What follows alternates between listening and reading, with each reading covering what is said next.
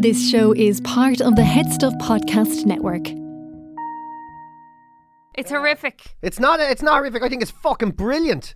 It's brilliant. See, that's because you're into weird shit, though. I'm not into weird shit. I'm into all shit. Yeah, I'm into all shit. Therefore, in all shit, you find weird shit. And I'm getting sucked down the reality. What are you talking about? Oh, yeah, Sexy Beasts. What's that? It's a show on Netflix. It's a new show on Netflix. It's not out yet. So Alan, Right. the producer Alan here, who looks after us, which is essentially to us because he gets messages at all the time. Alan, sorry for the message now, 2:00 on a Saturday night, but can I just ask you, do you think I'm okay?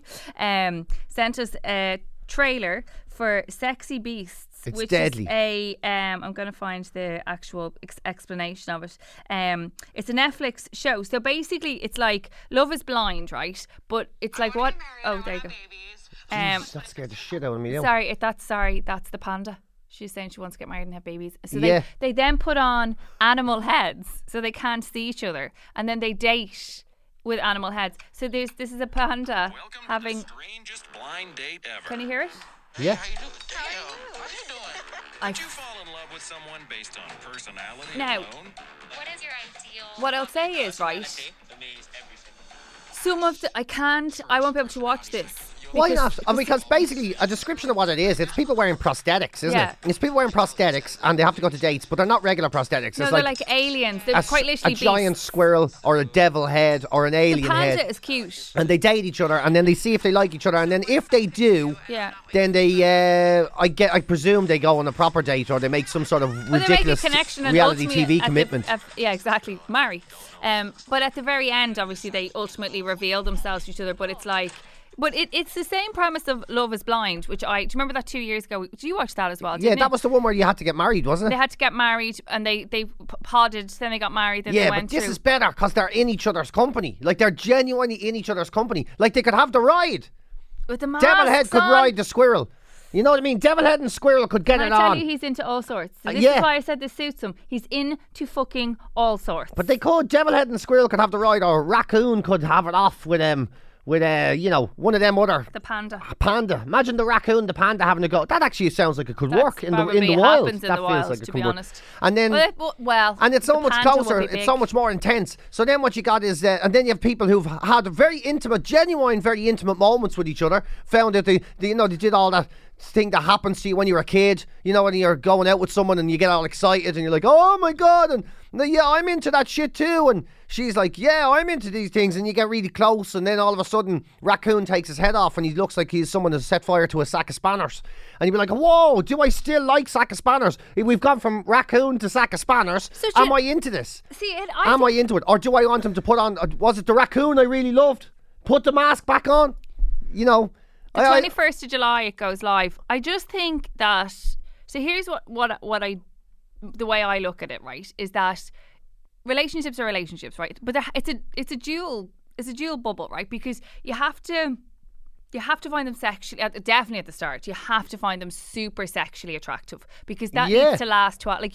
I still fancy my husband 12 years later. Do you? Yeah. Oh, I fancy the pants off. That's very good. Yeah. Because So- I find when you're going out with anyone, after a while, it gets to the stage where I'm going to just sit in the car, listen to songs, because if I go in, she might want to ride.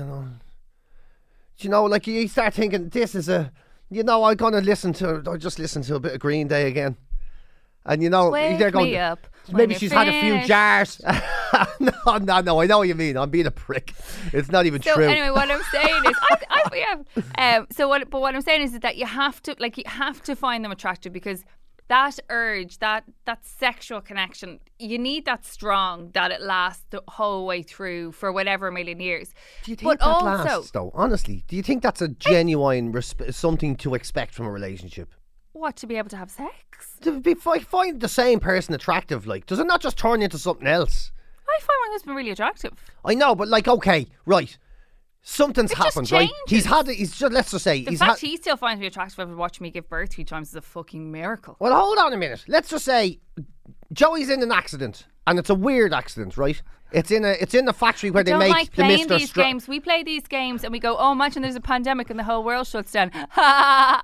No, this won't happen. This won't happen. He's in an accident. Joey gets a new Can job. we do it with somebody else? And he's working. No, because he's your husband. That's the whole point of this. Oh, right. So he gets a new job, and it's in a factory there where they make the Mr. Stretch Armstrongs, right? Right. And his fingers get caught in. And then after it, right? And then he puts his leg in to try and get himself out. So he has one of his legs ends up being a foot smaller than it is, and his arm ends up being 7 feet long. He's at 7 foot, and his ears go on fire. Right. And he comes home and he goes, "Do you still fancy me, love?" So I think, Listen, that's different. I think, but there has to be levels. I think you have to. Because I just think that's what old age will look like: shorter legs and longer arms. I just think it's puffier. And, I just think life is. I think both of us. Like, I swear to God, I found a picture of me in Portugal on the beach. Like 12 and a half years ago, just before I met Joey, right? And I can still remember that day putting that bikini on and being a bit like, oh my fucking good God. I swear to shit, I couldn't wear those bottoms as a hairband now. They wouldn't fit my head. And I honestly believed 12 years ago. So here I am 12 and a half years later. I'm with Joey. I've had 3 kids. Like, I do not look like I looked like then. Do you know what I mean? So I think life gets a little bit more puffier in all aspects. You're talking to Candle Tits McSackacans over here. And don't I love you for it, PJ? I mean... I'm telling it. I was trying to cover up the mirror in my bedroom the other day. I was there. I can't be looking at Candle Tits McSackacans walking around here after a shower anymore. This is horrific. He needs to get his shit together. Yeah, Candle Tits McSackacans needs to start doing some squat mix. Yeah, we all do. In fairness, we'll talk about it on the podcast again, but like, I like that I've been really sick for the past month. I think I've lost a stone and a half, but like not where I've had my baby, so that's just stayed there. But my face and everything else, and my arms and all the rest of me has gone a bit. Anyway, that's aside. Back to sexy. Sickness suits you.